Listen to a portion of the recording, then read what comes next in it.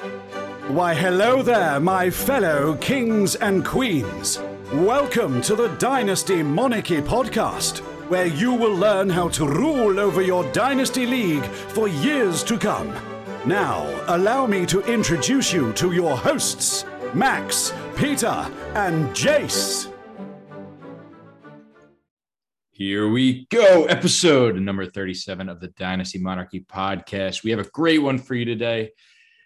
Geez, wherever you may be listening, Apple Pod, Spotify Pod, Podbean, again, however you may be listening, we're coming at you on this Wednesday. We're recording, but by the time you listen to this, it'll be draft day. April 28th, Las Vegas, Nevada. You will have a resident monarch there and myself. But today, when we're talking about the draft, I'm going to be accompanied by the usual suspects, Jace, Max, and super producer Nick C. But on top of this, we have Zach Reeder, our NFL draft analyst. You can follow him on Twitter at ZachReeder98 on Twitter. Zach, welcome to the pod. It's good to be here, man. I love talking draft. I love college football, so that's why I'm here, and that's why Jace asked me to come on. It's going to be awesome. Yeah, we're definitely going to have a great show today. But just to try to get us in the mood, typical question would be like, oh, let's do a draft of, this XYZ stupid thing to get us in the draft mood. But I'm going to flip it. Since I'm going to be in Las Vegas, I'm going to have you guys tell me, where's the first place I should gamble? Should I go to the sports book? Should I go to the craps table, blackjack table, roulette, baccarat? I need some advice. Where do I go first? Well, just knowing you and, going to college with you, I would definitely not suggest craps. I mean, I've watched you throw away a lot of money at that table. So I would not recommend that one. Max, my father's probably listening. Jeez. Big Mike, the man's cold at the craps table. I mean, he gets there, he gets yelled at by the security people because he doesn't know what he's doing. Oh, yeah. So, I think the sports book's the safe way to go. You're a very knowledgeable draft expert. Yeah, I got to second that. I think you got to hit the sports book. We were talking pre-show. They got wide receivers in the first round props and, pick a guy to get drafted in a certain spot. And I think that's your calling. I think you could win some money doing that. Yeah, I'll triple down on that because you got to go bet the number 4 overall pick on the Jets. You got to hammer somebody that is going to them. You're acting like I haven't already. Sorry, I'm giddy just thinking about the Jets having 2 top 10 picks. Not tomorrow, they won't. Oh, you think they're trading for Debo? Yes, sir. Oh, please no. Well, look, we'll get into the episode here. No need to dwell on our hypotheticals. But we do have a great show for you today. Again, we're going to thank Zach for coming on really quick and helping us out. We're going to be doing our reports from around the realm, just a quick little catch up of some of the news that we've had this past week. We're going to do an NFL mock draft. And then on top of that, we're going to have Max's trade corner. But before we get into the episode, there's 2 things that I wanted to quickly plug. First and foremost, this won't be too long. We have a signed Jalen Waddle jersey giveaway over on our Twitter. It's the pinned tweet at Dynasty Monarchy. Nick C is running point on that. Super producer Nick C, that is. He's running point on that operation over there. Again, signed Jalen Waddle jersey giveaway. All you have to do is retweet the post. And if you want extra entries, you can use our code Monarchy at Underdog Fantasy. Sign up, use the code, and you'll get 10 additional entries there. So sign Jalen Waddle jersey giveaway on our Twitter. Go check it out. And then without further ado, this episode is going to be sponsored by Game Day Liner. Zach Reeder in the building. He's actually one of the partners over at Game Day Liner. He's one of the OGs over there. So we wanted to let you have this little ad read. Yeah, absolutely. I actually have the coolest tag in the business world. I'm the CMO and I'm the president of US Tailgating. I gave myself that own tag, so I love it.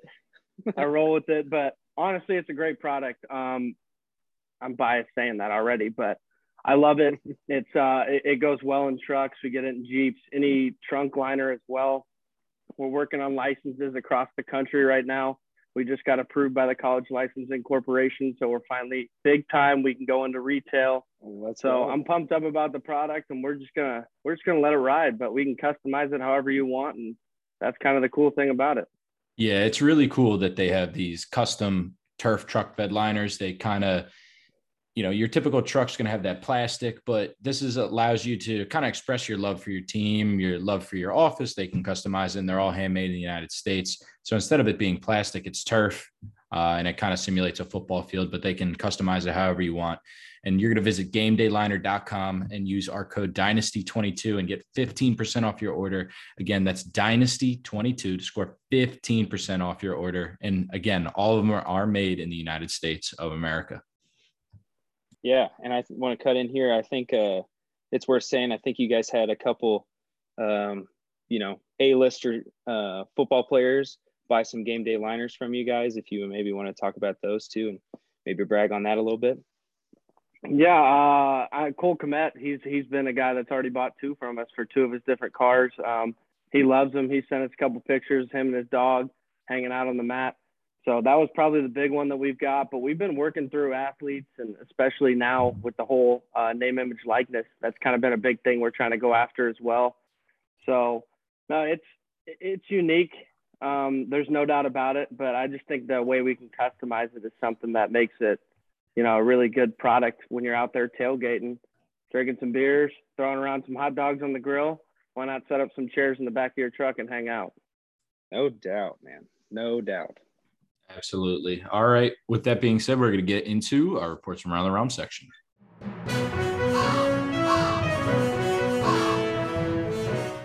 All right. We're here yet again every week. The segment you all can't get enough of. I do have a funeral to attend, and it is for one man named Javonte Williams. Sorry, Kev K, one of the owners in the Mike Vrabel Dynasty League. Melvin Gordon has officially signed a 1-year, $5 million deal. And again, I am just saying that to try to make Kev K sell Javonte to me. This really doesn't bother me in a long run, but I'll let you guys have the floor.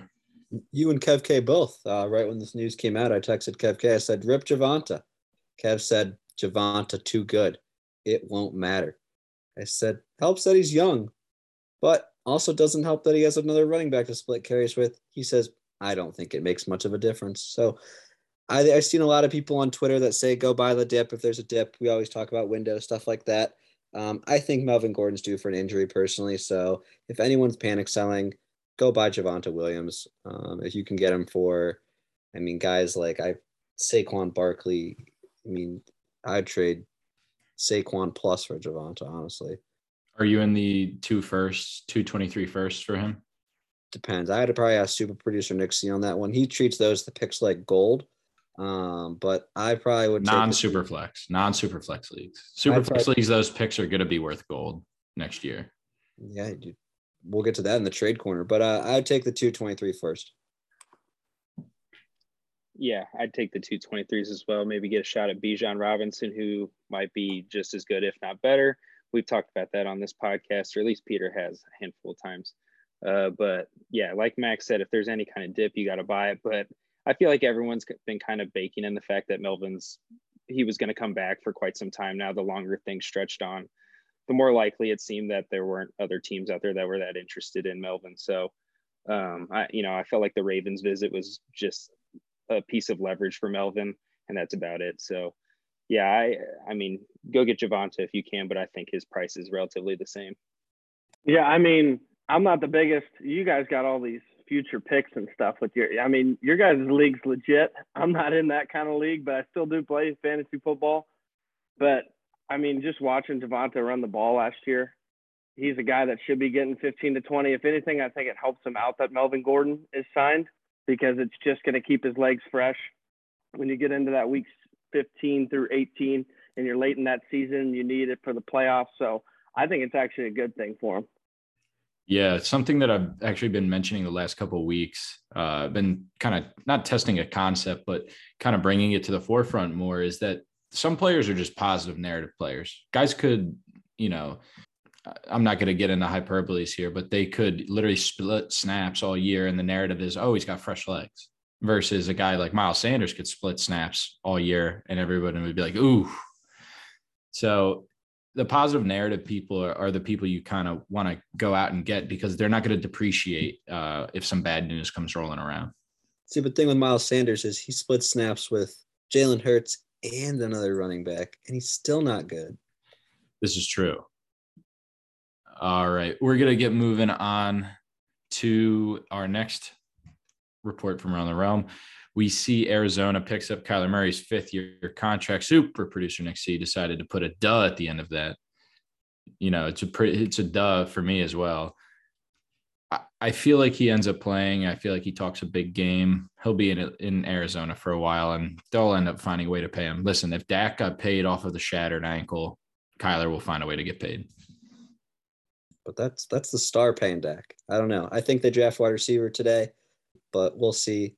I think he's worth in fantasy, he's worth gold. Jace, that's your boy. Kyler is my boy. He's at the last time we saw him, he was just getting mauled by the Rams. So it was after that, it's kind of a tough time to sell Mr. Kyler Murray. And then on top of that, it's like he might sit out. So yeah, he wasn't moving off my roster, if that's what you're referring to. Just a bad time to sell. But, they signed AJ Green again. So, they got a serious weapon now. And that's a lot of sarcasm in my voice. He's AJ Green is washed. His fantasy numbers themselves. Hey, he shows up every once in a while on the stat sheet, but if you give him the eye test, I mean, he looks like a grandpa out there. He's the aged one at this point. So I think if you're a contender, is he worth rostering? Hell yeah, I think so for sure. Like, look at his game logs. It's really not that bad. And like earlier on in his career with Andy Dalton, he was much more of a PPR possession wide receiver guy. Wasn't huge in the touchdown category, but with the Cardinals, I mean, they're just sending him on go routes. He's going up for contested catches. He's probably going to catch a fair amount of touchdowns if he's healthy. But yeah, I think if he's sitting out there, you grab him, he's going to have the opportunity. So yeah, I think the Cardinals are in kind of a rebuild at this point, which is kind of like weird to say considering how hot they started last year. But they're probably going to draft a wide receiver. We're going to see another year of development with Rondale Moore.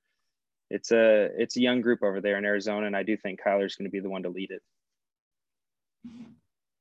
I personally am a Kyler hater. I think he's a cancer. You gotta let the hate out. Time. You gotta let the hate out. I let it out. I actually think he's a cancer. When things aren't going good, he's going to bring it down as fast as he can. I mean, when things are going good, every single player, it's going to be going good for. But I just think that he's the type of person that is never going to get that team over the hump, no matter how good the roster is, because I still think the roster is pretty stacked there in Arizona. But how much can Kyler do when it comes to a big-time playoff game? Because, I mean, he may have been running for his life against the Rams, but he played awful as well.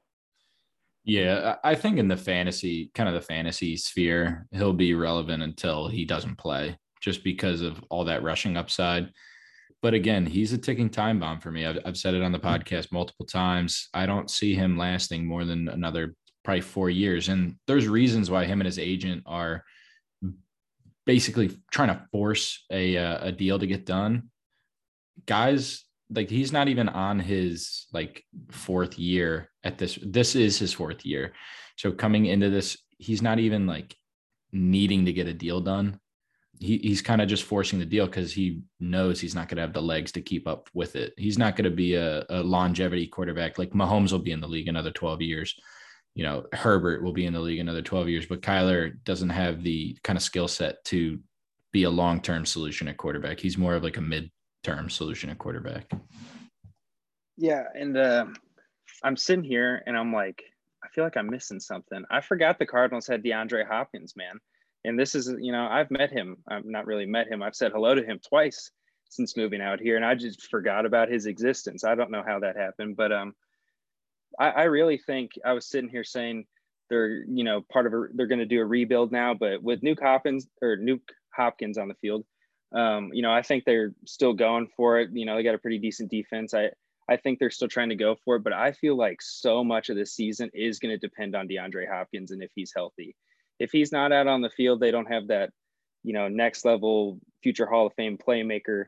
And it's AJ Green and, 20-year-old Rondale Moore, whatever rookie they draft. So it's, I feel like if they're not in a rebuild, they're very close to one, depending on DeAndre Hopkins.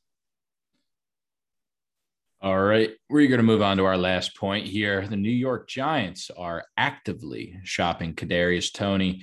This came from a leak, and I believe it became valid. I think a team source might have said that, like how they mentioned that they weren't actively shopping Saquon, but they were listening to offers. Kadarius Toney, I remember when we were at the draft last year, Max, we kind of laughed when the Giants took him. We were like, who the heck is this guy? But he had some flashes this season, looked extremely athletic. And I think in the right scheme, he could really be a problem. Yeah, I definitely agree. I mean, he needs to stay on the field. He's definitely had some off the field issues and some dramatics there. But if they shop him, it opens up the water bet for me, Peter. That's all I thought of Kenny G, man, going right to probably top 12 wide receiver. So I hope they shop him and Kenny G to the moon.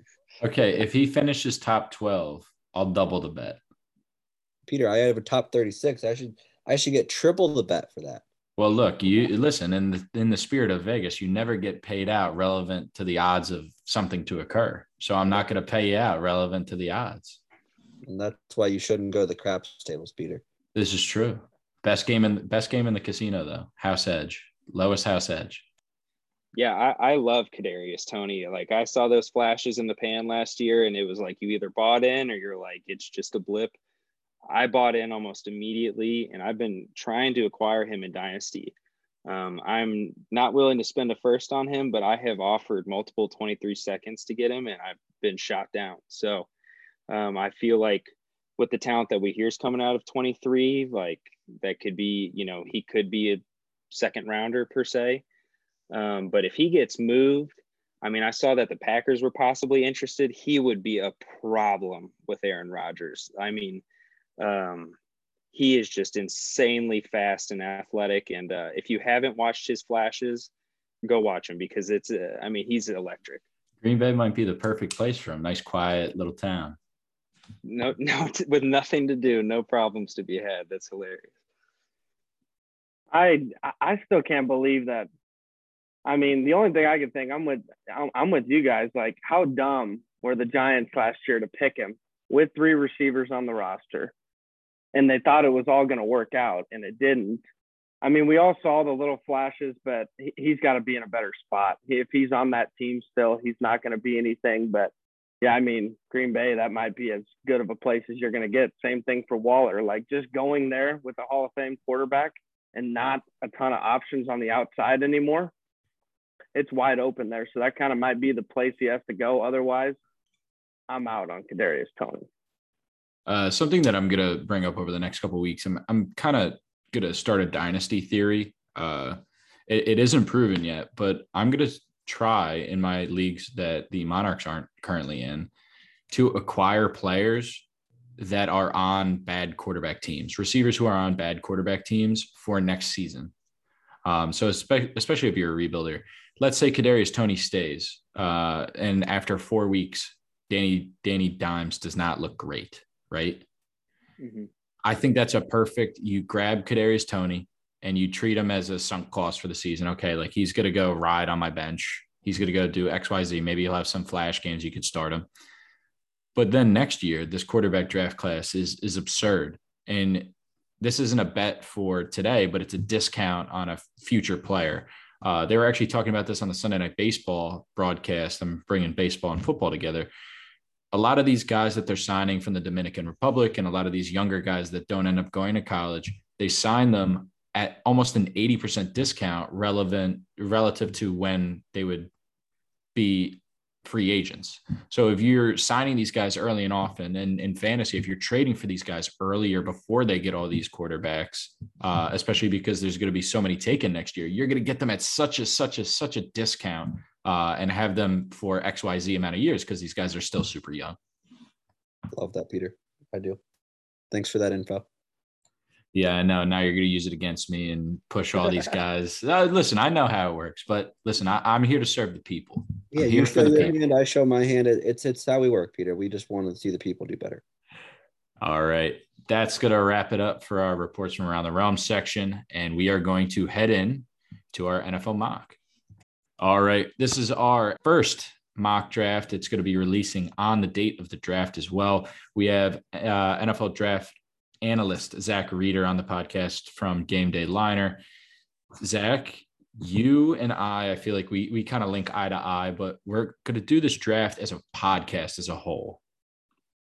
So we're going to do this draft as a podcast as a whole. We're going to start with Jacksonville, rolling all the way to the number 16 pick of New Orleans. After that, I feel like it's borderline impossible to pick. I think outside of the top 5 picks, it's borderline impossible to kind of foretell the future. But outside of that top 16, we're going to just be going down some noteworthy players and where we think they might end up. Yeah, I actually wanted to mention something to you. A little birdie did tell me that you're a big fan of the tight end class. Oh, I love the tight end class. Oh, it's so good. It's the best one I've ever seen. I love it. The tight end. Tell you about my best friend. Yeah, I think we just a bolt of lightning just shot in our heads and linked. No, something that I will say, I was super upset when the Jets signed Uzomah, and he's a great player. Don't get me wrong, and Conklin from Minnesota, but that just threw away Trey McBride as taking the first tight end off the board, who was a top 5 receiver in NCAA last year, and not even just a tight end, top 5 tight end. He was top 5 receiver. So. No, that's like shades of Travis Kelce, and it's hard to say that with how good Travis Kelce is, but Trey McBride is that good. I personally, in my mock, I actually have him in the first round, so I'm that high on Trey McBride. Well, you guys are going to get along like 2 peas in a pod. All right, we'll get into it for the people.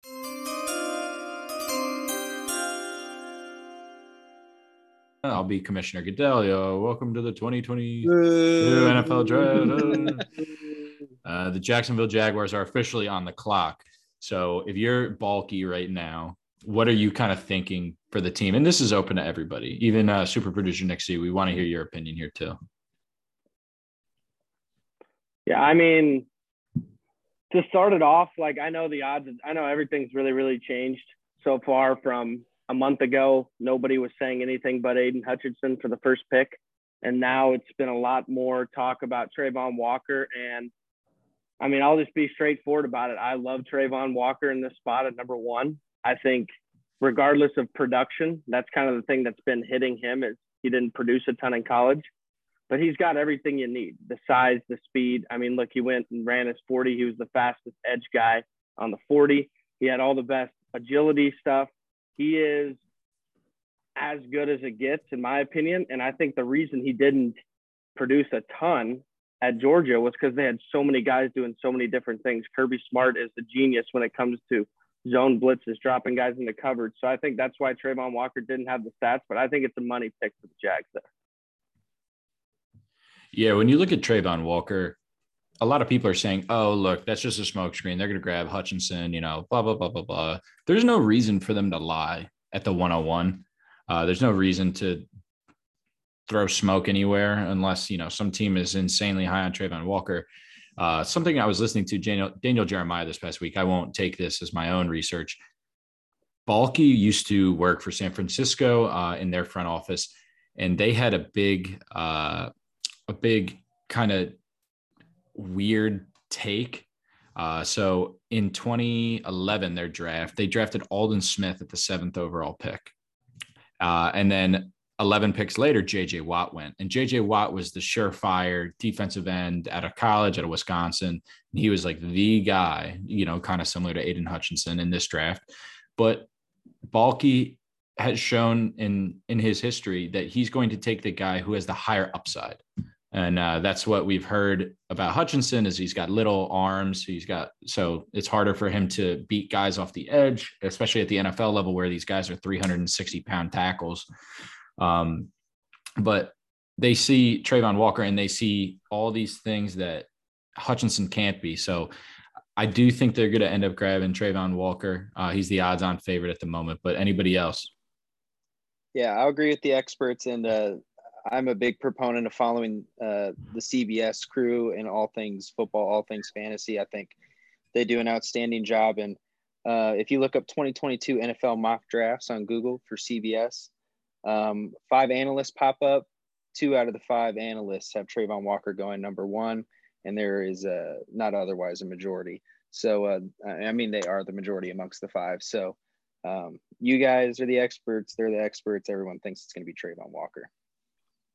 Yeah, I'm going to chime in here. I do think Hutchinson, like you guys said, I mean, Walker is definitely the ceiling play. Like, I heard something crazy. He actually ran a 40-yard dash faster than 5 receivers in this previous combine. So that kind of just shows you the athletic freak that he is. But I don't know. Personally, if you're at the number 1 pick, you just want to get a surefire player. I feel like Hutchinson is as close to that as you're going to get just because of the production and stuff. People were questioning his athleticism, but I mean, he had a good combine. So I don't know. I feel like I would just go Hutchinson here, but. Yeah, a lot of people are kind of likening Hutchinson to Hendrickson from Cincinnati. They're saying, this is like the kind of ceiling play. He had a great year this year. I think he finished top 3 in sacks, but they said this is, Hutchinson's ceiling is this guy who's, not a top 5 defensive end in the league. He doesn't have Chase Young potential. He doesn't have Bosa brother potential.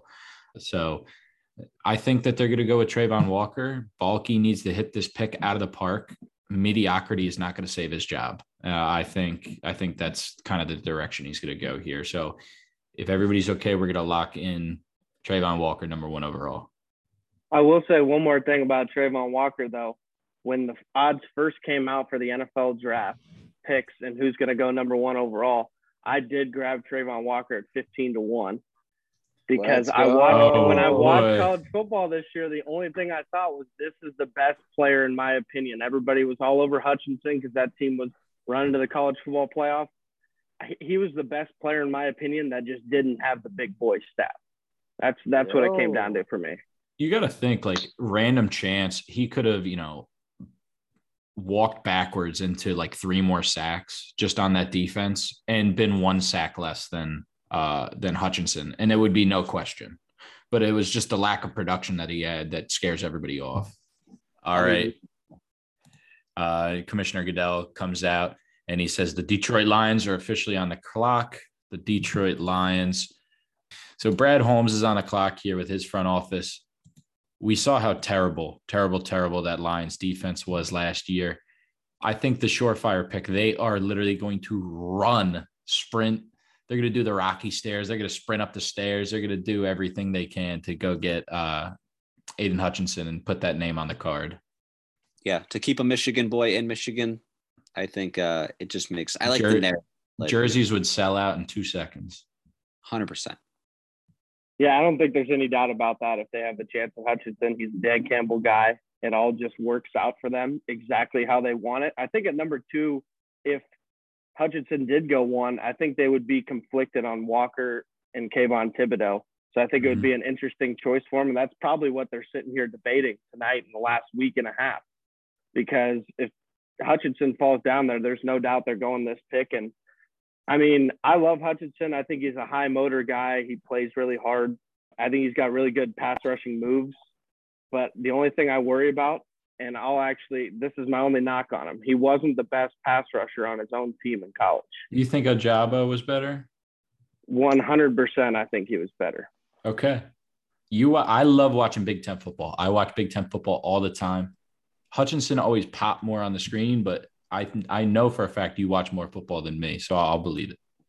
Yeah, I'm the biggest Big Ten pusher in the world. I mean, I won't stop talking about the Big Ten, but Ojabo was better in my opinion. Like, it sucks that happened at the pro day to him because I think we'd be talking about him right now as a top 10 pick. There's no doubt about it. And he'd probably be right up here with these other 3 edge rushers, and it'd be pretty interesting to figure out this mock. But Hutchinson's a good player. There's no doubt about it, but I just don't think he is the best rusher on his own team. Very interesting. Yeah, I don't have much to add. I think you guys got it more nailed down than I do, but the Lions are going to pick an edge. They just lost Trey Flowers. They're going to, do their best to replace him. So that's 100% where they're going. I don't think we're going to see any shockers there. So that you don't think any shockers. Peter and Zach, do we think Malik Willis or Ritter or Kenny Pickett or any quarterbacks in play for them here? No chance. 0%. Okay, 0. That They don't teach. I got a 0.5% chance that it's Malik Willis, just because I think the fan base might be pushing them a little bit to get a quarterback, and they don't like Goff's just so bland. I think there's a chance, but with Hutchinson there, I mean, it's going to crush the entire city. It's going to crush the entire state if they don't take Hutchinson. I think of something that you want to think about. It's a new GM and it's a new head coach, right? So there's a lot of pressure to get, quote unquote, their guys in. If I'm a GM and I'm already in it's time to save my job mode, I would just push the quarterback for one more year. And I think the head coach and him are on the same page. It's a better quarterback draft class next year. You're not going to be lighting the world on fire, and you're probably not going to make the playoffs. You'll have a high enough draft pick where you can trade up if you really, really can't get one of these top tier elite guys. They will most likely have a top 10 pick just as much as my Jets. So Lions fans, don't come at me on Twitter. But it's just, I think that they will have a high enough pick next year that they could just take the better quarterback and delay their gratification one more year. All right. Something that I will say, I've heard some rumblings that they like Thibodeau more, but again, this could just be pre-draft smoke screens. And I still think the instant lock-in is Aiden Hutchinson there at number 2. If everybody's good with that.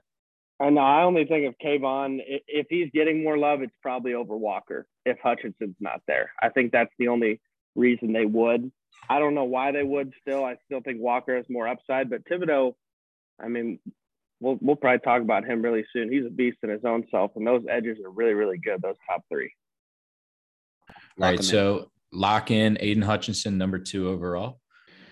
All right, Houston is now on the clock. The Houston Texans and Nick Caserio's front office are on the clock at number 3 overall. Commissioner Goodell is going to walk up and tell them that they're on the clock.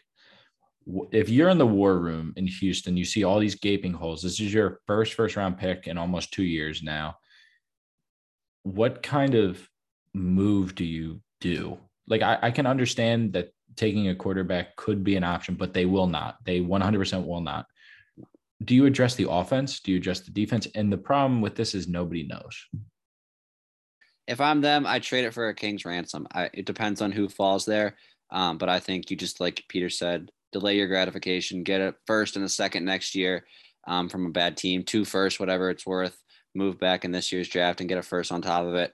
I don't know. It's a tough way to go. Like you said, offense or defense. I think just keep delaying it, man. Really quick, before Zach jumps in, I've seen rumors on Twitter from actual verified NFL reporters that Laramie Tunsil might be on the move, who is their star left tackle. They might be trying to move Laramie Tunsil. If they do move him, they will, I think, rush right up to the front. Akeem Ekwonu. I believe I said that correct.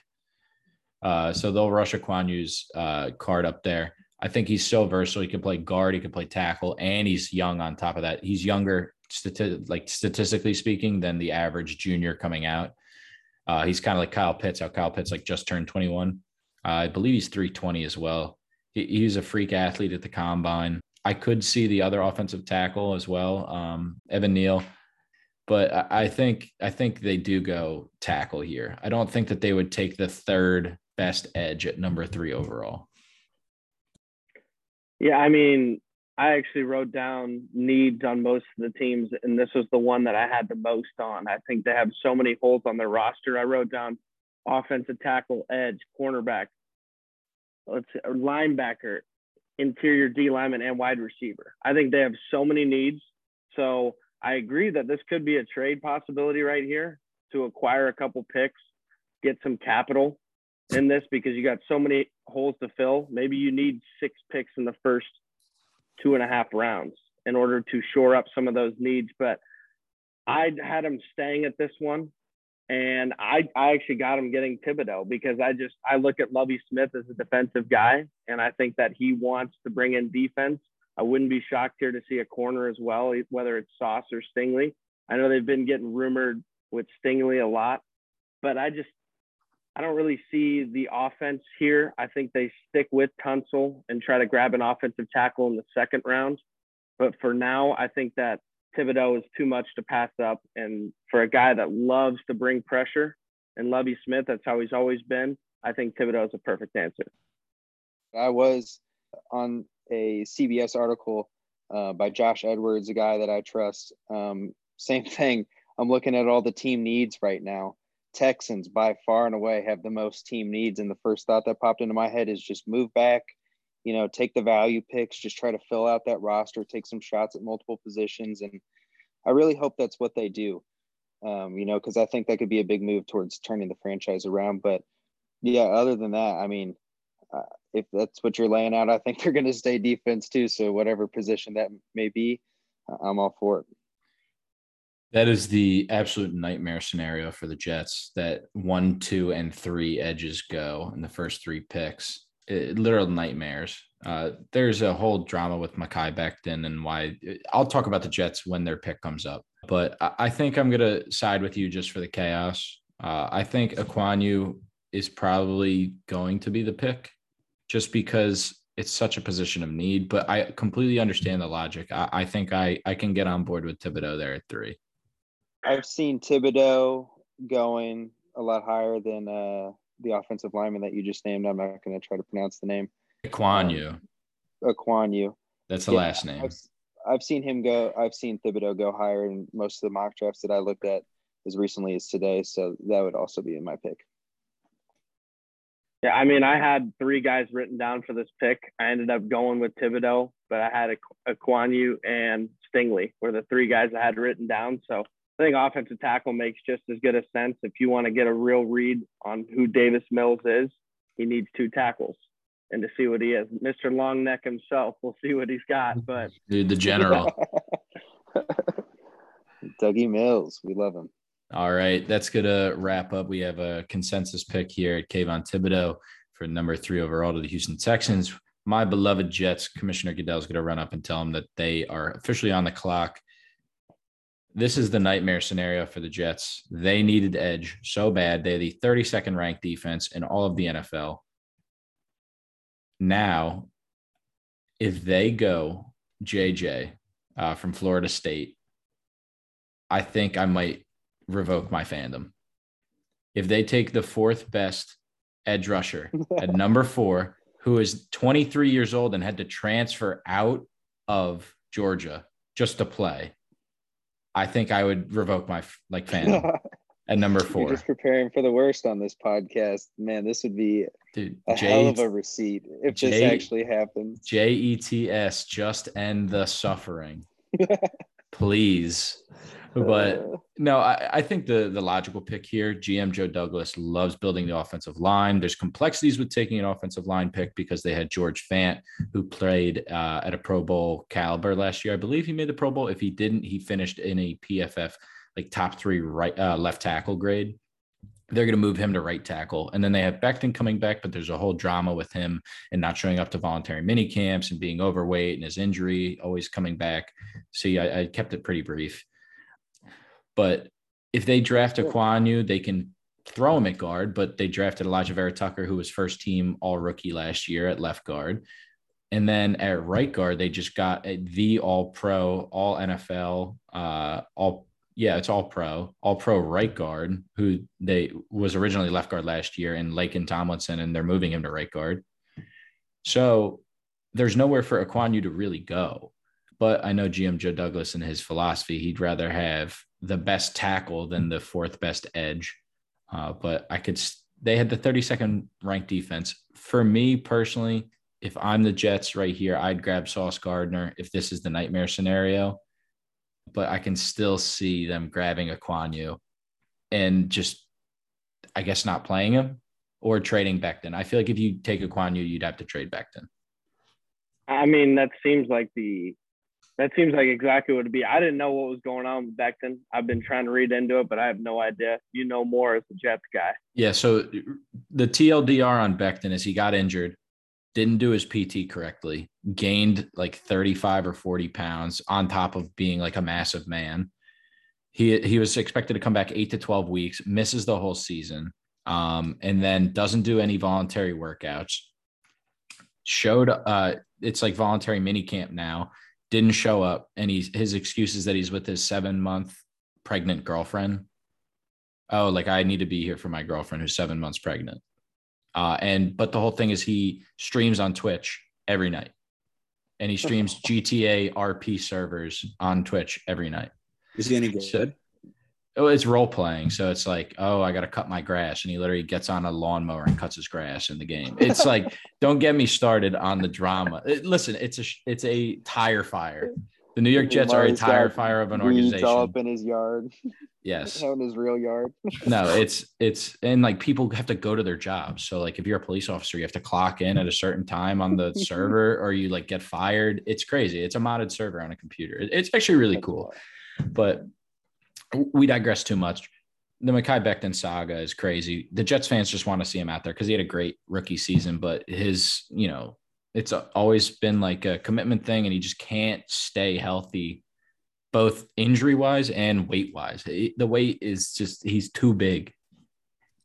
I went through the Jets thing too, and I was trying to figure out the Becton stuff. That's why I asked you. But when it came down to it for me, I went corner here as well, but I went Stingley. I'm kind of on the, I think Sauce has been higher on pretty much everybody's board, but I'm starting to hear all these rumblings, and I know it's not just smokescreen because there's been too many that a lot of teams are higher on Stingley, but he's had some issues the last couple of years, sitting out a little bit. He was angry with the fan base. He was angry with his teammates, all this stuff. But I think Derek Stingley, as far as talent-wise, is the most talented corner in the draft. There's no doubt about it. But then you got to deal with the off the field issues and the just bad maturity-wise. He's not 100% there.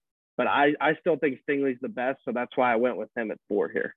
I think the Jets are a kind of team where they're going to take a guy who's rising versus falling. Ever since his freshman year, Stingley's had a progressively worse and worse season, compiled with injuries, where Sauce has been a consistent riser over the last 3 seasons. And I'm not trying to sound dumb, but there's no other word. He's longer than Stingley, but I'm very adamant on the Sauce pick. I cannot see a world where, from all the Jets reporters and everything that I've seen, that they take Stingley at 4. Nick I C, take your word the for resident. it. Yeah. Nick C, resident tiebreaker. Oh, no. I mean, if you're he choosing likes me Sauce. for the tiebreaker, of course, man. I mean, I love Sauce. I went to University of Cincinnati, so I'm actually graduating this Saturday, and maybe Sauce will be there. Maybe Sauce is the keynote speaker. Well, no, I guess it's the draft. So, well, I don't know. I just like Sauce a lot. I mean, the dude looks like Slender Man at cornerback, and who's going to catch a ball over him? It's kind of a completely unbiased take on my Maybe end. if he put pads on. Yeah, I was gonna, as the resident Sauce guy, the UC guy, is this the feeling you get for Sauce? Like, what kind of gut feeling do you get? What colors do you see him in? Is it the Jets uni or is it somewhere else? I kind of hope it is the Jets, man. I can't even lie, because I would cop a Jets Sauce Gardner jersey the day it comes out. Stealth black. 100%. All right. I'm sorry, Zach. Like, if they go Stingley, I think that's worse than going Jermaine Johnson. I think if they go Stingley, that like I would move. I would literally move across the country and like never be in like the area to access a Jets game. Man, I hope they draft Stingley, man. All right. Yeah, I think I'm all go for Sauce. the Give Sauce. it to the Jets fan. Yeah, I'm all for the Sauce there. Stingley's the best corner I've ever seen in college football, but you're right. There has been a decline and there's been a lot of issues. So it makes sense. I think there is a lot of red flags with him, but Sauce is probably the safer pick.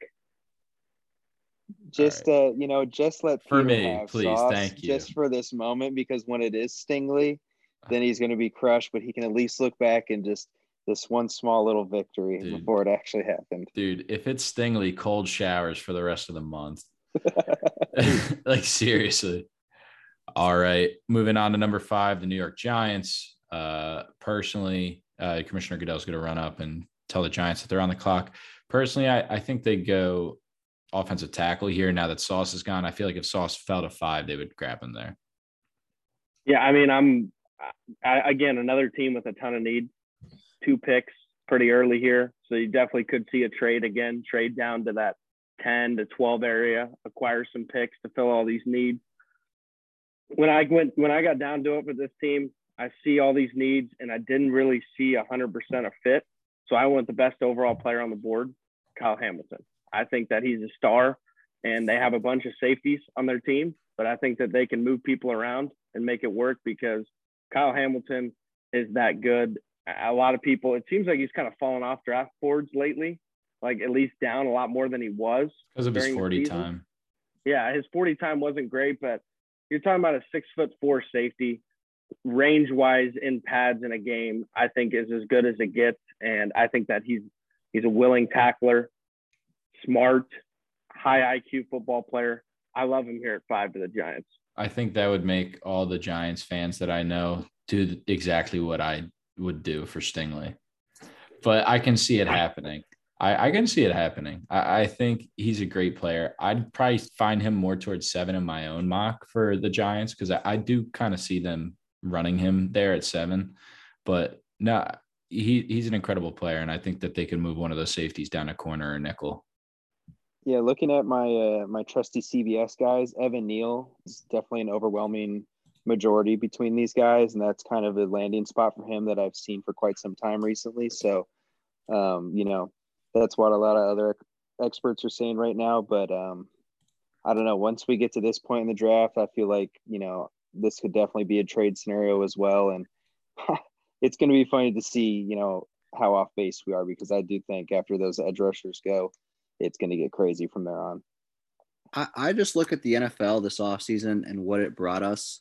And I'm really expecting anything tomorrow. I'm expecting Deebo Samuel to get traded to like the division rival for all I care. I mean, it's going to be a crazy NFL draft, and I think a lot of players get moved. And I agree with Chase. It could be a situation where the Giants are like, yeah, we have 7. Why not trade 5 to someone who really wants Malik Willis or something? I don't know. Well, that's the optimal pick if you're trying to trade up, because everybody and their mother knows that Carolina is in the market for quarterback. Exactly. Whether or not they go out and get Baker, XYZ, there's a lot of questions to be answered. But if you want to guarantee yourself a quarterback, you have to hop up before 6. Yep. Yeah. So Joe Schoen, in my humble opinion, I think they go Evan Neal, but I'm perfectly fine with them grabbing Kyle Hamilton here. I got no problem with offensive tackle too, because my 7th pick for them, I actually had an offensive tackle, and I've been hearing a lot about how they love Charles Cross out of Mississippi State. He's a better pass protector. So I think I think offensive tackle is probably the right call at 5. Whether it's at 5 or 7, it's not going to really matter too much because there's only one pick in between. Do you think it's Neal, or do you think it's Cross? I would most likely say Cross over Neal, because I think they like he's the a style big dude, of Cross man. more. He's a big dude. They've been known to draft big dudes in the past too at offensive tackle. So I think that, and I've been hearing so much about Cross. They've been linking those two together the most I've seen of really any player. They'd have to throw him on a right side because they have Andrew Thomas on a left side. So yeah, Joe Schoen, maybe he does that. Or maybe he goes corner or safety, but I think we're fine to lock in. I like Cross. I think we could lock in Cross safely. Zach thinks he would get Cross later, so maybe we lock in Hamilton here. Is that what you were saying earlier, Zach? Well, I think Hamilton goes like on average even later than 7, like in your typical mock. The only thing with my mock draft that I looked at, so my next pick, I won't try to spoil it too much, but I do have a trade on my next pick. But I think if the Panthers do pick at 6, I think they're going with Cross. Yes, 100%. Cross or Neal, whoever's there. Yeah. Okay. So, and I think they both love Cross, so that's why it's probably smart for them to get Cross right here. Okay, let's flip it over to Cross then. I'm down for that. All right. Charles Cross coming in at number 5. I want to see who the Panthers are trading to, man. Put Zach on the mic. Coming up at number 6 overall, the commissioner's going to come up, Roger Goodell's going to come up and tell the Carolina Panthers that they're officially on the clock. So Scott Fitterer, I believe is his name, Scott Fitterer, and his front office are going to be getting to work. Yeah, I think that, so the trade I actually got here, I've got the Panthers trading it to the Jets. Ooh. I got the Jets coming up from 10. Garrett Wilson. 6 here. No, I don't even have him. I have him going offensive line, but coming up to get it before anybody snags it before 10, because like you said, those top 3 offensive linemen are different. They're way better. So I got the Jets trading up here and taking, whether it's Okonkwo if he's still there, or Neal, whoever's still there in that mix. I don't think they're going to be there at 10. Yeah, and just knowing the Jets, I feel like if it's not Okonkwo, I feel like they won't trade up. I don't even think they used their top 30 visit on Cross. So maybe Evan Neal would pop through. That's really tough, but this mock is going to be no trade. So I feel like we would just run the other tackle. And, we've talked about it. They need all the help that they can get on the offensive line. They had a terrible bottom, I think, 10 offensive line last year. And grabbing Evan Neal here would be a breath of fresh air for the Carolina Panther fans, being able to protect Sam Darnold for once in his career. Well, maybe he'll see some more ghosts. Who knows? Hey, man, I'm still not over that. Can you please stop? Thanks. Yeah, it's definitely got to be offensive tackle, though, for the Panthers if they're staying there. I am not buying the quarterback stuff. Honestly, that's probably because I had a trade, because when I had the Panthers going down to 10, I actually had them taking a quarterback there, which I will say that if they're going to take a quarterback, I think it's Pickett over Willis. Wow. That's what I'm hearing as well. Wow. All right. So that's going to be Carolina's pick. Number 7, we talked about the Giants already. So we can just run up Kyle Hamilton here, and we talked about his skill set. So the commissioners are going to come out and put the Giants on the clock. They're going to run a card up and give, by the way, I'm sorry if I didn't mention this. At 6, it would be, in our mock draft, it would be Evan Neal. And then 7 is going to be Kyle Hamilton. Yep. Now, coming up at number 8, the Atlanta Falcons. They are a team that has so many needs, and a lot of people don't know what they're going to do. So they've just been mocking Garrett Wilson, quote unquote BPA, best player available, and the number 1 receiver for that receiving core for whatever quarterback's going to come in next season. Marcus Mariota is just the bridge after all. I've seen all kinds of different people going to the Falcons, but I have seen a lot of Sauce Gardner, and I know he's gone in our mock draft. So if Stingley were hanging around this late, do either of you think that would be a pick they would possibly make? Absolutely. I think they would honestly make the Stingley pick here. You got to think about, they have Kyle Pitts, but they have literally no one else for this season. And when you think about a year from now, coming into that 2023 season, their receiving core would be Calvin Ridley, Garrett Wilson, and Kyle Pitts, which is very scary, especially if you can get CJ Stroud, who's been an incredible college quarterback, a lot better than his Ohio State counterparts over the years. Atlanta's not going to win many games, so they are going to be throwing the ball a lot. I would love a Garrett Wilson outcome here, especially give Kyle Pitts a little bit of a rest on the double teams. Yeah, there's 3 guys I wrote down for this pick. I did write down a lot of team needs, but there's 3 guys I think in this pick that fit. I think Jermaine Johnson's definitely a chance as 100%. rusher here. I think Malik Willis, I've been seeing some rumblings that they've been looking at Malik Willis as well. I don't think that's going to happen, but I think that this is the first chance coming up here at pick 8 that Malik Willis could go. And then I actually have him taking Drake London. I've been seeing a lot of them. They love the big receivers and they want somebody that is physical. And I think Drake London fits that profile. He's probably one of the better big receivers I've seen coming out of the draft in the last couple of years. With Nightmare run after the scenario catch for the Jets. Nightmares. He's a big time run after the catch guy too, which is usually not the case for big guys. But I mean, he had 1,100 receiving yards in 8 games or something like that. I think it was. Jason and I bonded over it. He won Offensive Player of the Year in the Pac-12 by only playing 8 games. So, the guy's a physical specimen. Yeah, Drake London was my first love this offseason. I saw his tape and I was like 101, and then I saw Treylon and I fell even deeper in love with him. But I digress. Drake London, I feel like I've seen him to the Jets almost everywhere. That's kind of something I've envisioned. But Max, you talked about it earlier. It's been a crazy ass year. So I could definitely see him and Pitts siding up together on the offensive side. And I think that'd be a good, smart move for them. He's coming off that injury. They're not in a hurry to win by any means. So they can let him recover and develop. And, we could be looking at the next Julio Jones-esque wide receiver over in Atlanta. Whoa, high comparisons. All right. I think we give them a wide receiver here, whether it's London or Wilson. What do we think? If, quote unquote, gun to your head right now, London or Wilson? I've seen Wilson everywhere, but I kind of feel like it's going to be London. I'm going Wilson. Yeah, I'll go London. Just to screw over my Jets and give some good juju on the flip side that this mock draft isn't correct, I will go with London. All right. So Drake London goes at 8 to the Falcons. And then the commissioner is going to come up at the number 9 overall pick for the Seattle Seahawks from the Denver Broncos. Seattle is going to be on the clock.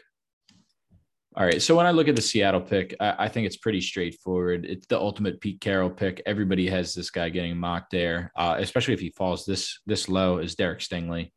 I think this is like the ultimate lock-in Stingley pick. They lost DJ Reed in the free agency to the Jets, actually, who was a good competitive corner.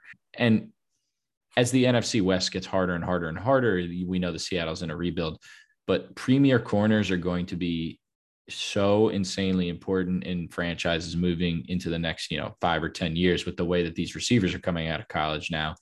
So I think this is a pretty easy, like non-debatable lock with Stingley at number 9, if they don't grab a quarterback on the off chance. I mean, I'm going to keep it short and sweet. I 100% agree. I wrote next to my pick and I put an asterisk around it and said, if Stingley's on the board, that's it. It's simple. I mean, you build from the secondary, I think, with a pass-happy league, and Stingley's the guy. Pete Carroll's thinking about one thing as they're entering the rebuild. It's that old Legion of Boom days, And, the defense won them games back then. That's the only success he's really had being a head coach. So, that's what he's thinking. And a great way to start is with Stingley if he's still there for sure. Absolutely. All right. Coming up at number 10, the New York Jets and Joe Douglas's front office assistant general manager, Rex Hogan, come up, and they're going to have a card rushing to the front at the number 10 overall pick. In my brain, I think it's just the easiest thing and some form of dumb luck that Kyle Hamilton goes top 5. So this player is allowed to slide to them. Jermaine Johnson from Florida State, I think, is a pretty safe pick at number 10, given the Jets' incredible, insatiable need for edge rusher. And I think they go double defense, especially because London's off the board. I don't think that they take Wilson. For all the people out there that think that they should take Wilson, tell me this receiving core is really good. A 6'1" Corey Davis, a 5'9" Elijah Moore, list 5'9" Elijah Moore, and a list 5'10" Garrett Wilson. Not the most diverse receiving core when I really think about it. That's why they're so keen on London. Yeah, I mean, I would pretty much it comes down to Wilson or Jermaine Johnson, and I think Jermaine Johnson's probably the smarter pick right now for the way that team is set up, especially with you mentioned, I didn't even look at the wide receiver heights, but that kind of makes more sense. You do need a bigger guy. They can't get one because London's off the board. I think it's Jermaine Johnson. Do you think we could see a shocker Treylon Burks pick here? They're talking about they need size. Treylon's freaking huge. Do you guys think he slips farther, or do you think he's got a shot here? The Jets did bring him in. I know he was on their top 30 visit, so never say never. Can I do a hypothetical here for you guys, just to play some devil's advocate here? If they do, let's say, acquire Debo and the 49ers have the 10th pick, do we want to mock that pick, or we want to just say the Jets won't give up the 10th pick? They will not give up the 10th pick. They didn't give up the 10th pick for Tyreek Hill.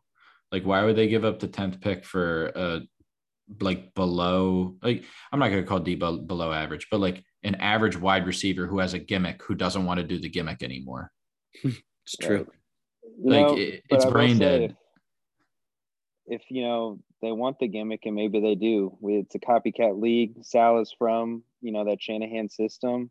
That's where I could see Treylon there. I mean, he was Debo in college. You're a Treylon pusher. You're a Treylon pusher. I mean, yeah. I feel like we're going to see him kind of jump up at the last second. I feel like people are going to throw that combine stuff out after they watch some more film, and I feel like he's going to jump up a little bit again. But I don't know. I'm more so just throwing out as a hypothetical, just because I don't know if we're going to get to Treylon, and I feel like he's a big name we should talk about. I think for the Jets here, if Jermaine Johnson does not fall to 10, let's say he goes 9 or 8 or something like that, and London also doesn't fall, I could see them taking Jameson Williams. I really could. Or I could see them trading back to a team that needs a wide receiver that's sitting in the teens, like the Saints. I know the Saints are sitting at 16. I could see them picking up, well, actually, they don't have another first because they traded it away to the Eagles. I could see them trading back with a team that needs another first, and the Jets would get another first for that pick, plus their 2022 pick, and grab a receiver later that they'd feel comfortable with, like Christian Watson or something like that. But I wouldn't be surprised if Jameson Williams went 10 too. I feel like there's a million different options. Okay. I think consensus, though, I mean, you can correct me if I'm wrong, but I feel like it was JJ for sure. It was kind of the consensus between you and Zach. Yeah, I think it's pretty straightforward. The Jets need edge. Jace, if the Jets go and get Treylon Burks at 10, then what I said at the beginning stands true. The Jets were going to jet. And just like the Raiders do it, I said the Jets are going to screw up the draft. And if they take Treylon at 10, they screw up the whole draft. Cancel the show. It's done. Let's go. I'm here for it now. I think if this is what happens, if the Jets grab Treylon at 10, I'd buy a Jets jersey. Yes, I will. This is what I will do for the people. And an unlisted amount of money here, I'll put it in the group chat. I will put it on whatever roulette number next for Treylon Burks' number. Next table, I find a large sum of money on Treylon Burks' number. Wait, Peter, and how much will you put? So if they do trade the number 10 overall pick, what will you do then? Probably be worried for 3 minutes until I find out the details of the trade. Gotcha. All right. Like spoken like a true fan. Coming up at number 11, the Washington Commies, the Commanders roll up, and Commissioner Goodell comes out and puts them on the clock. I think it's a brain dead answer here. It's Garrett Wilson. Garrett Wilson's pretty safe pick. They're looking for wide receiver desperately, and then they link up to 2 Ohio State brothers. 3. Yeah, I don't know. I got Chris Olave. I think that I've seen. You think he goes over Wilson?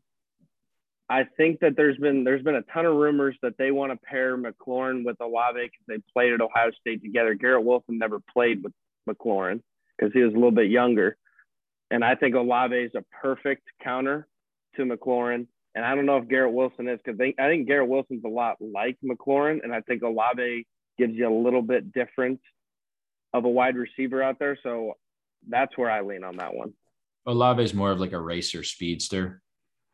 But he's very technical, and Wilson's not technical, but he's just a good route runner, and he's got really good hands, and the 50-50 ball is exactly what he wants. He loves that. Even though he's short, he loves the 50-50 ball. This is the Henry Ruggs pick. Yeah, real quick, I've been seeing a lot on Twitter and stuff like that, just about the commies, as Peter likes to call them, taking a running back, though. I know they used their first top 30 visits on running backs. I think they visited with Spiller, Walker, and Breece Hall. So, I mean, just if you're listening to this before the draft and you own Antonio Gibson, I would sell. I would. Scary times. It is. Scary times. Yeah.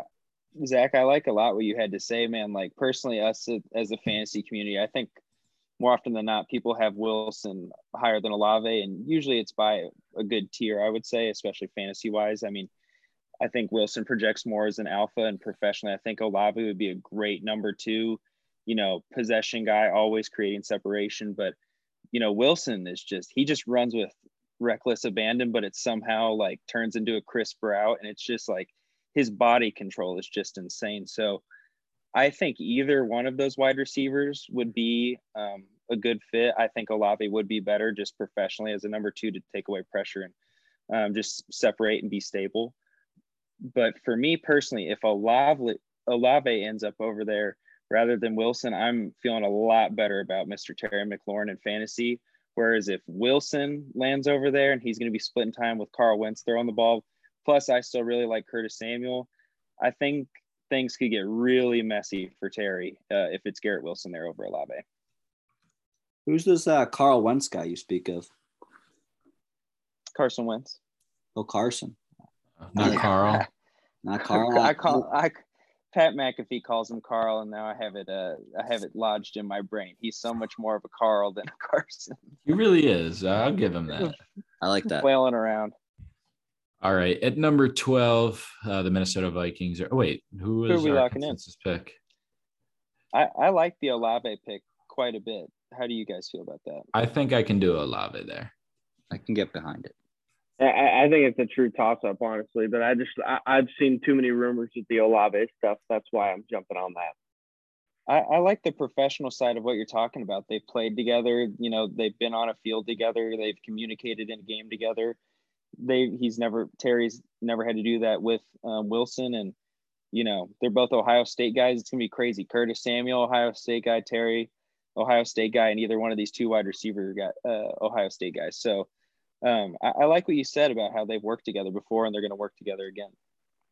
Yeah, I think moving on now, we see the Minnesota Vikings come on the clock with their new general manager, new head coach from the Rams. I think if Wilson falls this far and I'm the Vikings, I would take Wilson, because then that guarantees your receiver room for the next, 7 years is incredible. Yeah, I can't sit here and I would agree. I actually had Sauce going right here anyway. I thought he fell down to 12. I know they need corner. They need corner desperately, but this next tier of corners is a little shady, especially with Andrew Booth getting that cleanup surgery. Yeah, so I would agree with you. It's probably, with the way the board shakes out, it's probably a good call for Wilson here. I really like that logic, though. I mean, Thielen's getting older. Dalvin Cook's getting older. Like, they're going to be in a rebuild before we know it. So I think Wilson's a really, really good pick. Yeah, I'm in agreement. If Wilson's still on the board here, he's got to go. If you compare that with Jefferson, I mean, that's really nice. All right. At third, now we move on to the Houston Texans back for their second pick. And again, we are going to be going up to the 16th overall pick from the New Orleans Saints here. So when we look at the Houston Texans coming up again, they filled their offensive side. They filled their defensive side of the ball with Kayvon Thibodeau. I feel like they would go offense here if they got the chance. So I think this is either going to be the run on wide receivers that everyone's super scared of, or could possibly be like a Trevor Penning XYZ offensive tackle. Yeah, it's probably, with it shaking out how it has, I would assume that it would probably be a receiver. Like, I had a trade right here, and I thought it was good for them to move back, get capital, fill all these positions. That's why I had the Chiefs trading up here to catch that last receiver before the run on it, because I thought the Chiefs would be desperate with their 4 picks in the top 62.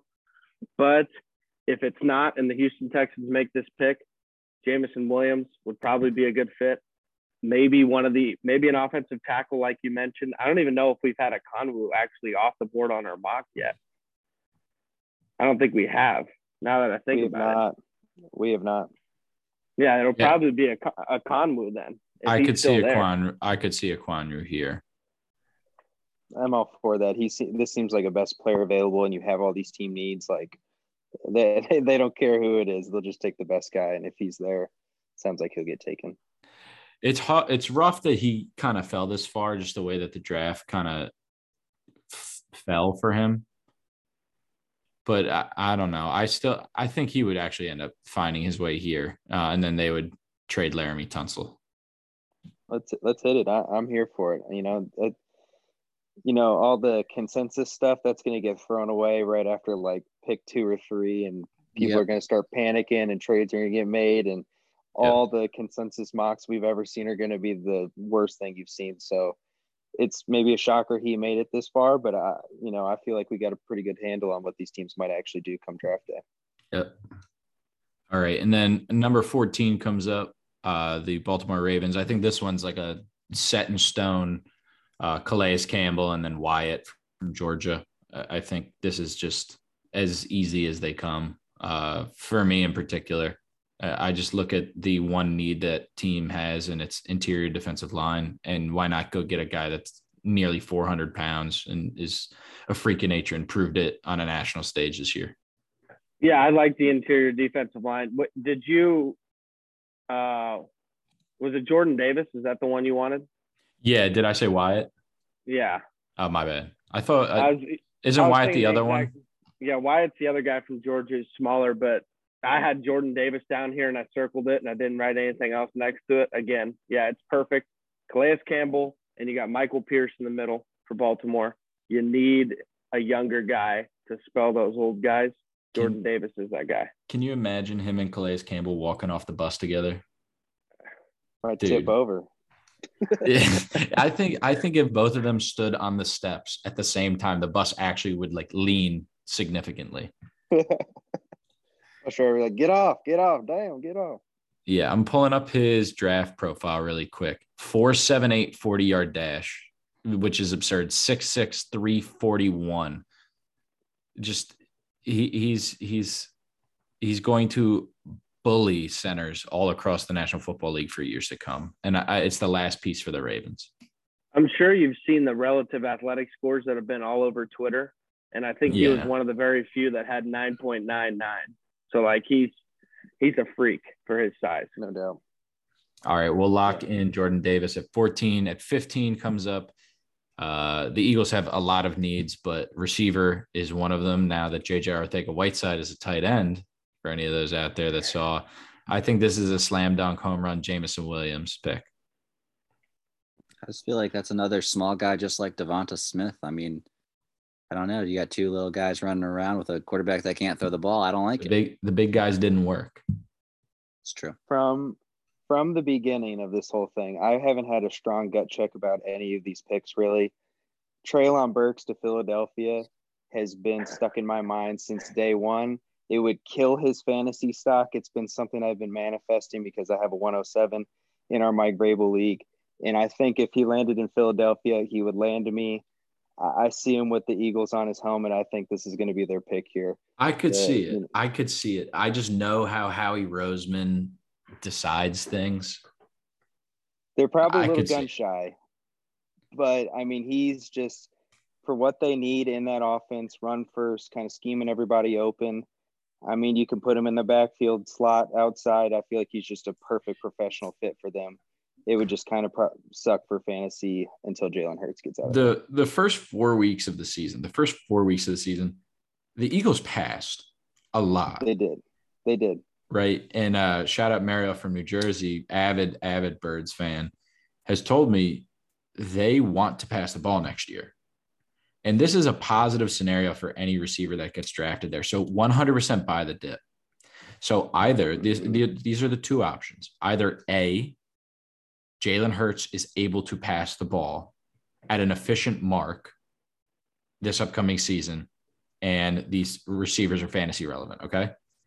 Or B, they have 2 first-round picks next year in a loaded quarterback class and can trade up and go get a rookie, and these receivers value will go up. So this is a positive outcome no matter what.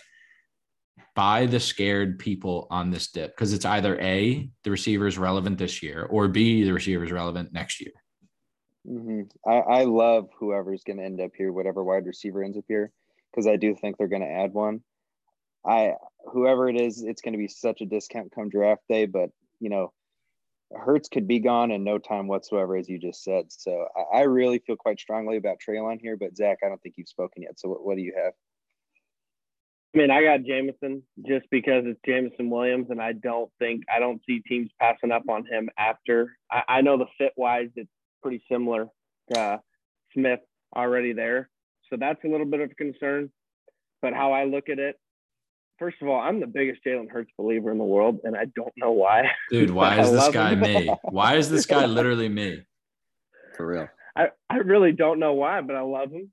And I hope that he does well. But if he doesn't, and you said nightmare situation, they're bad this year, they go trade up for a quarterback next year and get either Bryce Young or CJ Stroud. If you have Devontae Smith and Jameson Williams for one of those quarterbacks and they walk in day one, like jackpot. Like you're perfect. I mean, I don't think Burks is a bad pick either. I think both of them are, you got to go wide receiver here. I just love Jameson Williams. That's my guy. I'd be a fool not to mention he is such a good gunner on the punt team too, and I love it. He lays people out. That's where he got that targeting call in, I can't remember which game it was, but I think it was the Auburn game. It was the Iron Bowl. He got a targeting call, but I love him out on special teams, and he always tries to fight his way out onto it. So I think he's just a good team guy for anywhere he goes to. Nick Sirianni would love him. I'm with J-Mo. I could be convinced of J-Mo because, too, I feel like Eagles guy, that the speed always kind of wins out. I always think about Deshaun Jackson, his glory days, wearing the Eagles uni. So I could see them kind of looking for some speed on the outside to play off of that play action and, heavy run game that we saw towards the end of the year. So I think Jameson's been a high riser and Burks has been a faller. So I could totally see Williams over Burks here. Lock it in. All right, we're locking in J-Mo, Jameson Williams here. And our last pick that we're going to do, number 16, the New Orleans Saints from the Colts through the Eagles. This pick has been passed around more than Russell Gage has over the last couple seasons in Dynasty.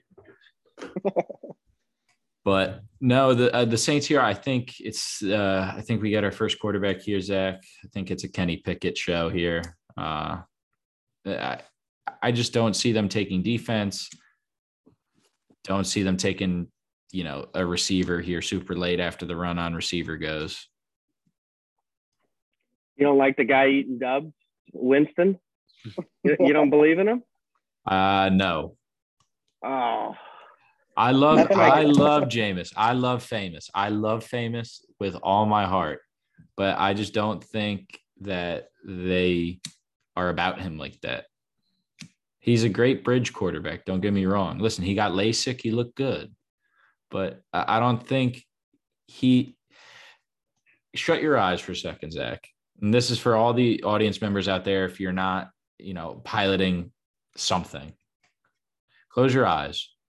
Can you see the Super Bowl Lombardi trophy shaped confetti falling down in black and gold and silver on him as he hoists the Lombardi?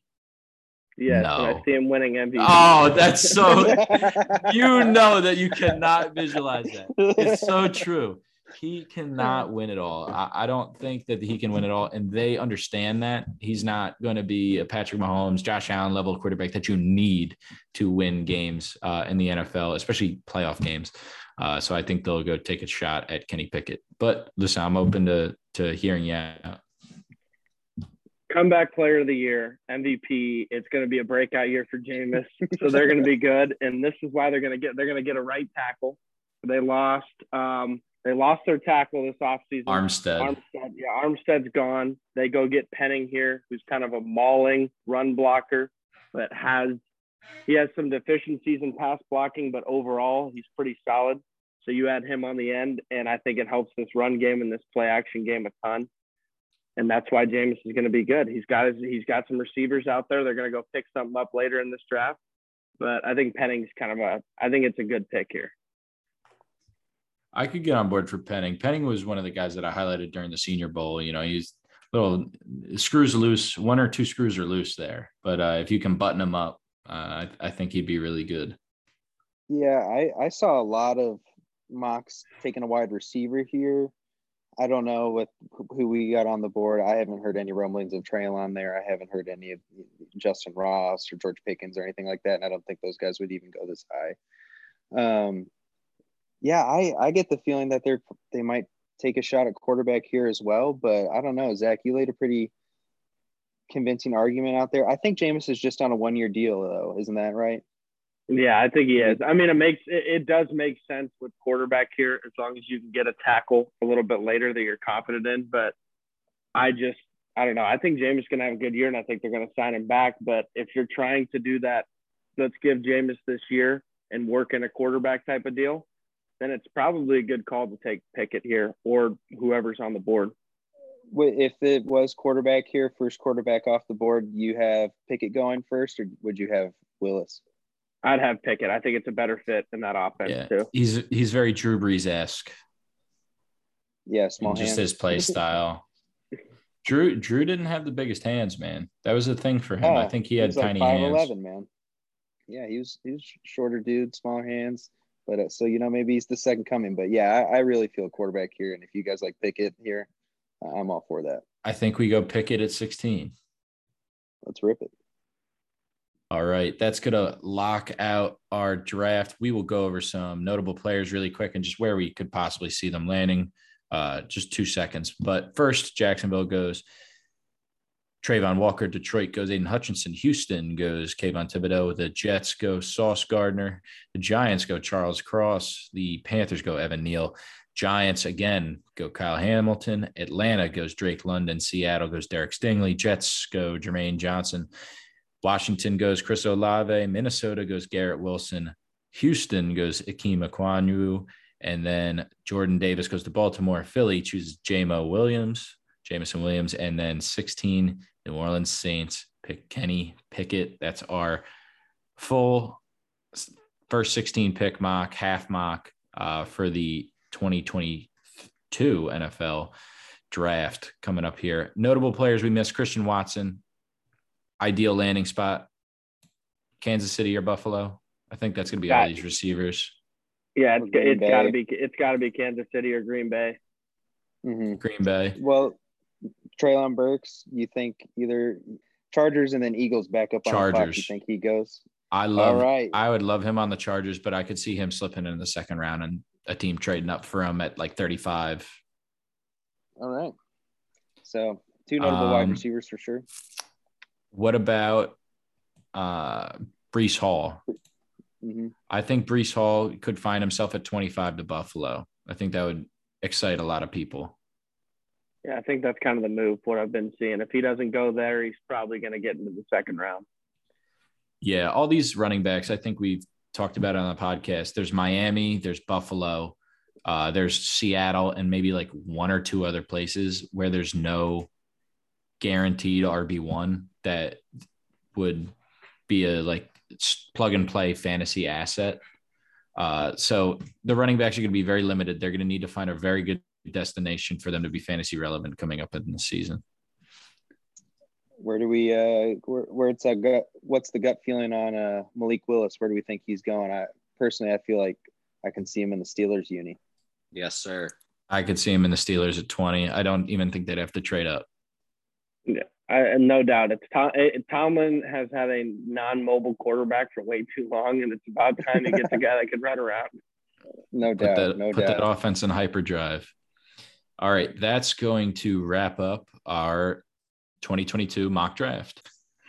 All right, so we're going to get into Max's trade corner. Max, you have the floor. Thank you. In this draft weekend special. Thank you, Peter. I brought 2 great points to the table. One, super producer Nick C actually helped me bring to the table, and I'm going to start that one off here. Was trying to work a trade with Nick C. He had Kyle Pitts in a super flex league. Really wanted to get Kyle Pitts and lock up that tight end position for years to come. And I mean, to get Kyle Pitts in any league, it's like Jamar Chase. It's like these guys like Jonathan Taylor. You're going to have to overpay. And I thought I really was. I was offering David Njoku, Travis Etienne, a 2023 first, a 2023 first, and a 2023 second. And this is in Superflex. And it just leads me to my point that I personally think that's an instant overpay. If I had Kyle Pitts, I get Nick C's like competing, stuff like that. But these players, like, they're great and stuff. But just the amount of assets that I'm giving up, like, you have to understand that, like, some players are not untouchable. And I'm not like calling out Nick C. I'm not calling out anybody here, but there's some people, like I'm going to call out people actually. Peter like thinks Elijah Moore is untouchable. And Max, I could not allow myself to trade him and him be good. Cause like if he was good and he was like the only Jet receiver to like ever be good over the last like 45 years, like think about the Jets receivers. Like they had Brandon Marshall and Eric Decker for 1 season. This guy is like super young and super talented. like I'd never be able to forgive myself. And I know that I'm not taking these overpays. I do get that, Peter, but I also understand that if like you're banking on like a hypothetical that he could be this great receiver, he could also pan out and just be like a good receiver, you know? And if he's just like if he becomes a great receiver, the cool thing is you can trade for him back. There's a lot of times where I trade away a guy for 2 firsts or whatever, then the price goes down a little. I buy the dip for like a first and a second or something like that. So I want everyone to be aware that like, yes, I know everyone has like their guys and stuff like that. Don't be afraid to overpay for your kind of guy. And also, if you have a certain guy, no one's untouchable. Like I hate when I come to people and I'm like, hey, what's the price on Jamar Chase? Like I offered this guy in my league, Waddle. It was a joke, and he still said no. It was Waddle, DK, and CD for Jamar Chase, and he said he still wouldn't do it. So, I mean, there's people like that, and it makes me question. Can you sign me up for your clown league? You're already in it, actually. Oh. It's a person that has Jamar Chase and Justin Jefferson, and he said no to those 3. He said he still wouldn't do it. So it's like that analogy, like to use, Peter, like you can bring a horse to water, but you can't make it drink. It baffles my mind when you got people like that turning down that haul. Or, I mean, Nixie, yours is more reasonable than that one, but 223 super flex first, a young running back, a young tight end, and a second for a young tight end without a quarterback. I thought it was a pretty fair offer. Definitely thought it was an overpay. But I just thought I'd like put that out there just so that if you guys know somebody that has a player and they're like, oh yeah, he's untouchable, it's not even worth trying, because if you're going to joke around and like, I jokingly offered him CD, DK, and Waddle, and he still said no. And that just made me more mad. So I don't know what your guys' thoughts are on that, but I think you'll always try to talk yourself out of deals. And to Max's point on an earlier episode that I learned, you have to not let people have the time to talk themselves out of a deal, especially in overpay. Like you have to make them pull the trigger instantly on an overpay. Yeah, I think what you said is good too. You'll always talk yourself out of a deal. I think too, what people get locked into in Dynasty all the time, and I struggle with it as well. Max tried to come get Pitts for me earlier this year, and I was like, dude, I just got him. I don't know if I can let him go. It looks so nice on my team. But you know, and he was offering me a bunch of picks for it. You know, we didn't really get too close to the negotiation table, but we were still floating around like 5 first-round picks, and I was still hesitant. You got to think about, and I'm talking to myself here as well, those picks don't have to be on your roster forever. You can move those around and turn those into different things, and you can turn that into different things. And I think what it all boils down to is keep your roster fluid. Keep every asset on your roster fluid. You know, if you got empty bench spots and people, you know, they want to throw in a David Johnson or one of these, a Melvin Gordon, keep your roster fluid. Even if you're rebuilding, keep that 28-year-old, just put him on your roster. You can turn him into a second, maybe down the road. So I think that's a really good point. And if you get overwhelmed with the deal that, you know, might force your hand towards a rebuild, maybe you just take all the assets and go rebuild, because then you can, you know, run a longer dynasty in the future, rather than maybe just a championship right now. Yeah, that was very well said, Jace. A plus for the day for sure. Let's go. I mean, that was very well said. And I know that's a man who learns. So he absorbed the knowledge and then internalized it. That's incredible. I had a personal example, and, you know, I feel that was a breath of fresh air right there. I learned a lot about myself right there, Teacher Max. Good. I'm really glad. And, you know, a lot of people do fall victim to talking themselves out of trades.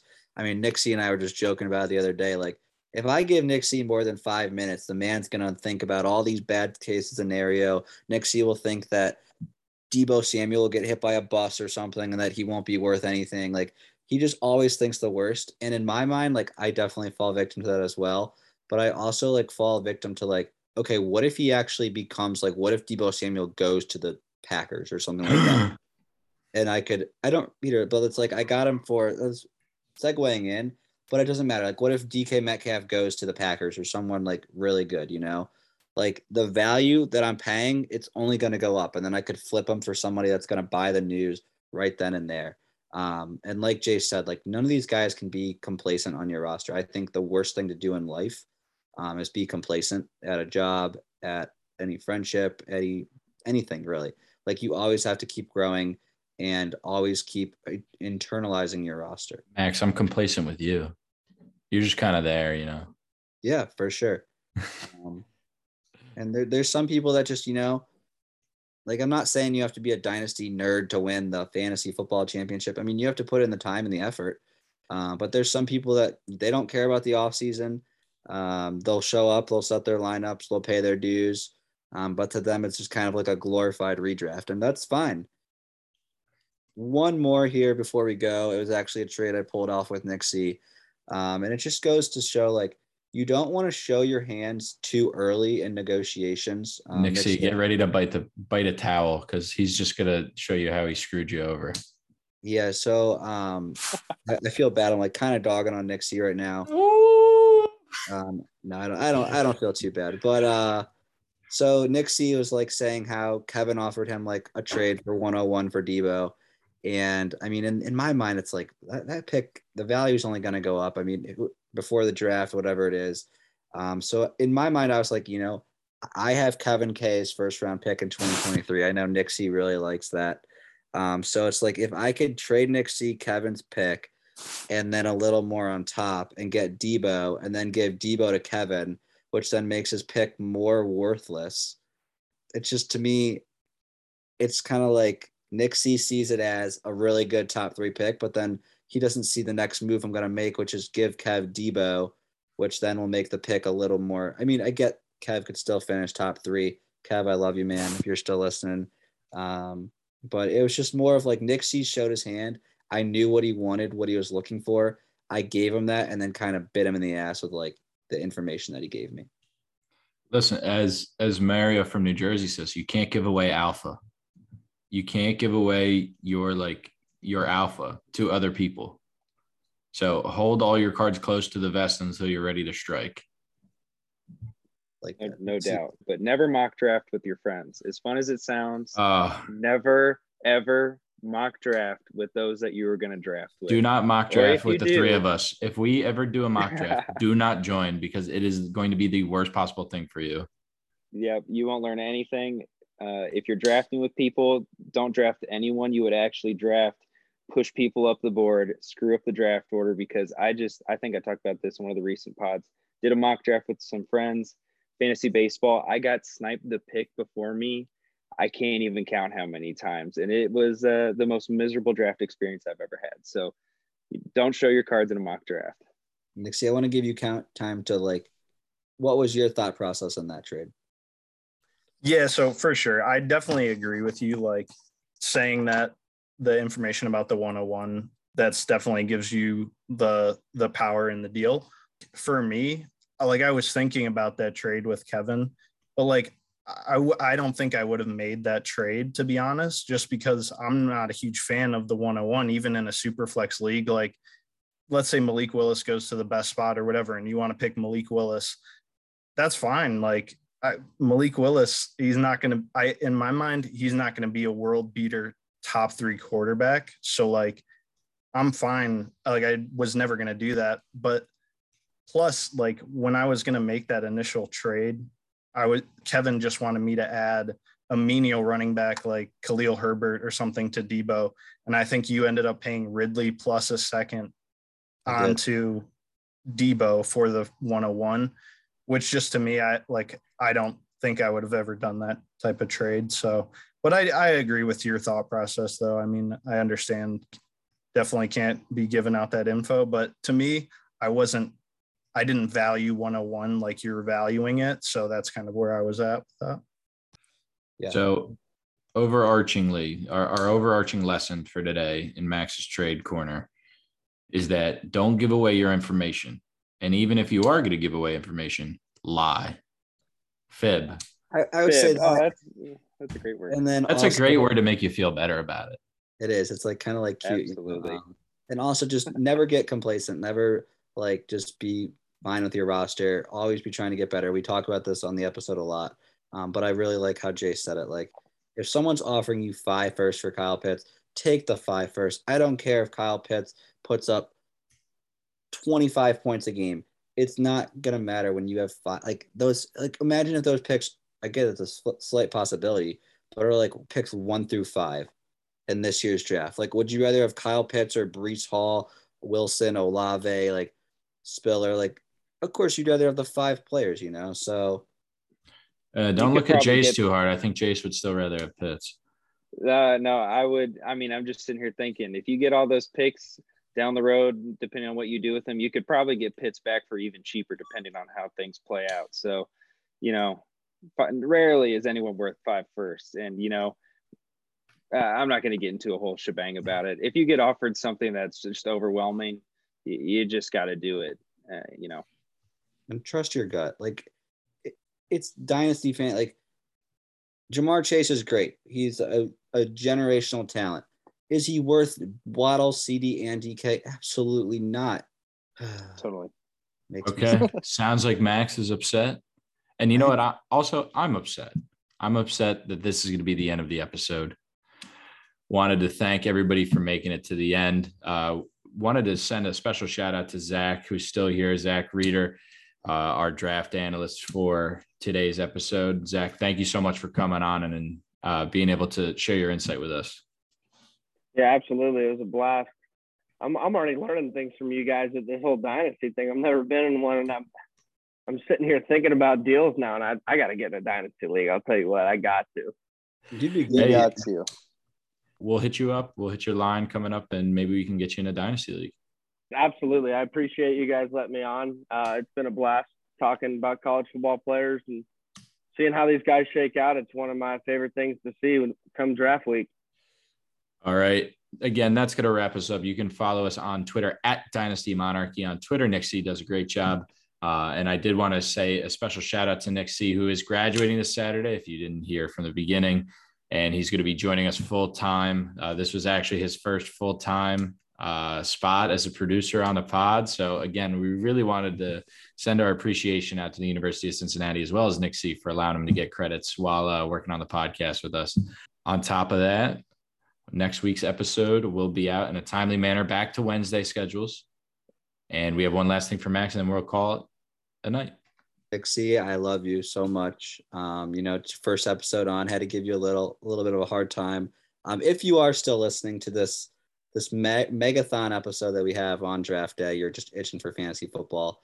I want you to DM the pod, and if you DM the pod and you DM us the word Donkey Kong, you will get an extra 15 entries into the poll for the Jalen Waddle jersey. So if you're still listening, I want to know who our really loyal fans are that listen all the way till the end. If you are, DM us Donkey Kong, and I will give you 15 extra entries. So hypothetically, you could DM us Donkey Kong. You could apply for Underdog and retweet the post and have 26 entries on a 40 entry post and literally have more than half and get a Jalen Waddle jersey. So if you're listening, Donkey Kong, Underdog code, boom. I love it. I love it. Right. Real quick, Zach, what wide receiver did the Chiefs end up with? That's a tough one. I'm hoping they trade up and get Wilson or Olave, Okay. but if they stay put, I'm risking it. Christian Watson, boomer bust. All right. I'll go for it. You heard it here All first. right. Christian Watson will be the next Kansas City Chiefs wide receiver. That's going to be all from us. Again, thank you to all of our sponsors. Thanks to Game Day Liner. Again, shouting us out on Game Day Liner, as well as SeatGeek and Underdog. All right. Peace out, everybody. And we will have another episode after the first round, live from Vegas. Peace. Thank you for listening to the Dynasty Monarchy podcast. Fancy some fantasy advice? Tweet or DM at Dynasty Monarchy on Twitter.